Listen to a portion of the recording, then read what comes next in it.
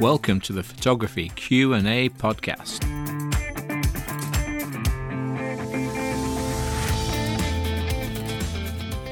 Hey, how's it going? Welcome to episode 6. I'm Andy Jones. Okay, let's start off with the question this week. Which editing software should I use? Well, alright, there are two types. There's paid and free. Depends which way you want to go. If you shoot in JPEGs all the time, 100% of the time, any editor will do. You can do it on your phone, you can do it anywhere. You don't need anything special. But you really should be shooting RAW. You're kidding yourself if you think JPEGs are good enough. Shoot RAW. You need a software that can edit different types of RAW files. Each camera manufacturer has their own type of RAW file. They're all slightly different, so you need a software that covers, obviously, the one that you're going to be using, but they generally cover all of them. Alright, so we'll start with the free ones, which are open source, most of them. The ones I came across, I did a quick search. Now, I've not used any of these free ones. I looked at them, I didn't download them, I read up on them.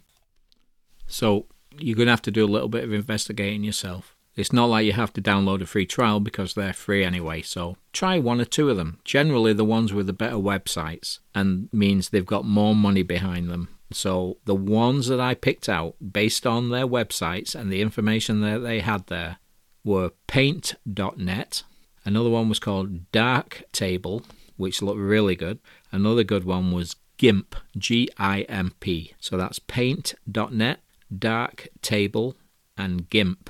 And there's also Adobe Photoshop Express, which is an app, and you can use it on your phone, even more importantly, on your iPad or on your Samsung pad or whatever Android pad you've got. So those look like the top options for free. Now, there are going to be limitations with free ones because they don't have the money behind them to give you all the bells and whistles. But if you're happy with the results of your images, just go for it. Don't worry about it. Next, we've got the dedicated RAW converters, the paid options. These are programs such as Adobe Lightroom, Adobe Photoshop also you can use, but Lightroom is the one you want to process your images through before you do any alterations with Photoshop. So Adobe Lightroom, Corel Aftershot Pro, which used to be called Bibble Pro. Lovely word, Bibble. They got bought out by Corel. Now, Corel used to be the big company that was fighting there with Adobe. 20 odd years ago. In the 90s, Corel used to be fighting with Adobe for top spot and Adobe won. Aftershot Pro looks like Lightroom. They also have Corel Paint, which is basically their version of Photoshop. So bear that in mind when you're buying. I'll go through some prices in a few minutes. So we've got Adobe Lightroom, Corel Aftershot, one called Capture One, which looks very good, but it isn't cheap, and it's very odd the way they've priced it. Again, I'll go through that in a few minutes.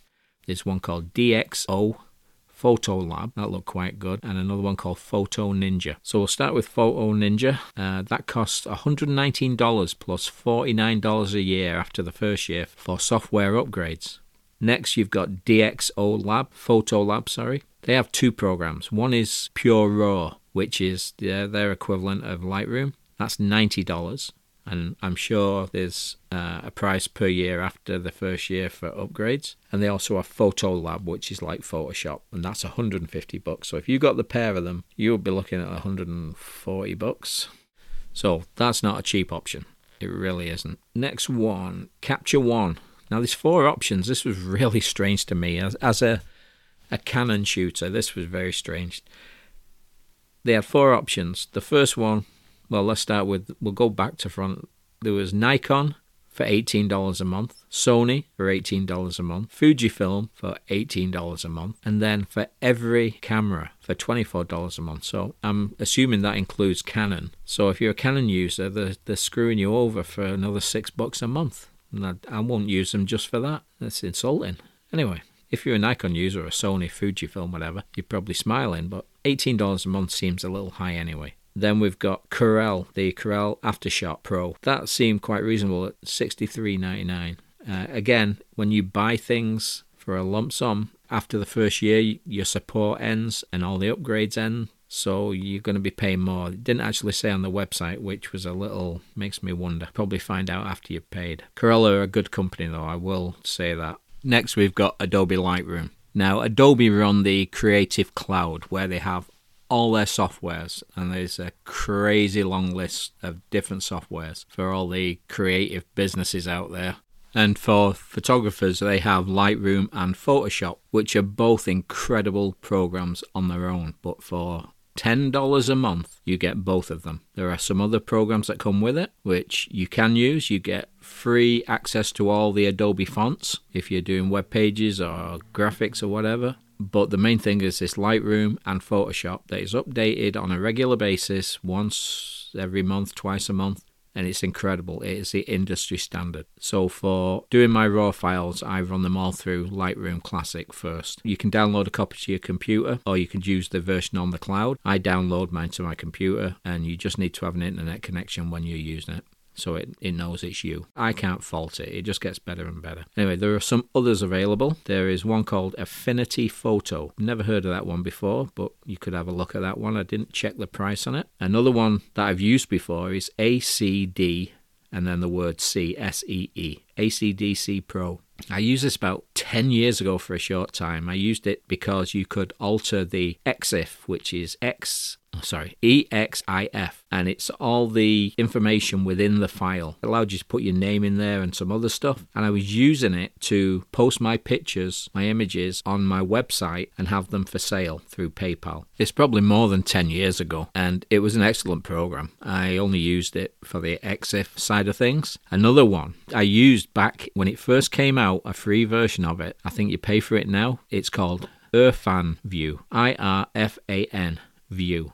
And I used it for making logos, GIF files with transparent backgrounds to use as logos on my websites. Again, I haven't used it since probably the 90s. I think I probably used it for 2 or 3 years. So I really can't give you a report on that, but it's been around since 96, so it must be pretty good. So give that one a look as well. So if you decide to shoot RAW, which you better be, I'm going to be very upset, you need a process. And basically the process is you import the images from your SD card or compact flash card into Lightroom. It puts it into a catalog that you will name. Then all the images will be displayed. And basically I go through and I pick all the ones I want to keep. I have a quick look at them. If we got two the same, I have a quick look at both of them a couple of times, and I just pick one and I delete the other. And I cut them down to the bare minimum. I don't want hundreds of pictures when 10 will do. There's no point. You just confuse your customers. Anyway, go through them, pick your keepers. Once you've finished doing your images and they're all exactly how you want them, you then export them as JPEGs, and you export them at 300 dpi, dots per inch. That is like an industry standard.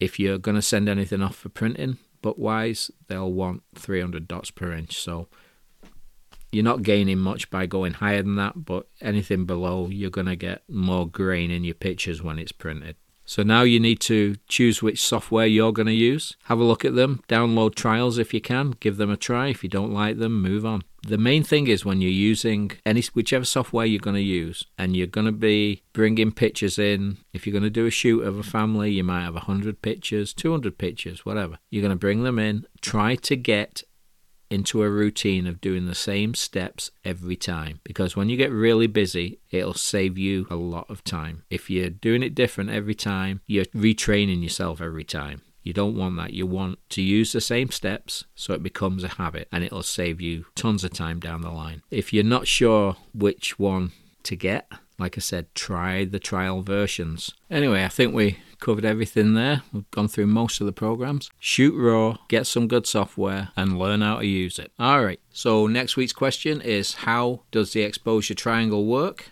I'll give you a full explanation, and hopefully you'll be shooting in manual mode using the information that I give you. So I'll see you next week. Hope you enjoyed this week. Stay safe, and bye.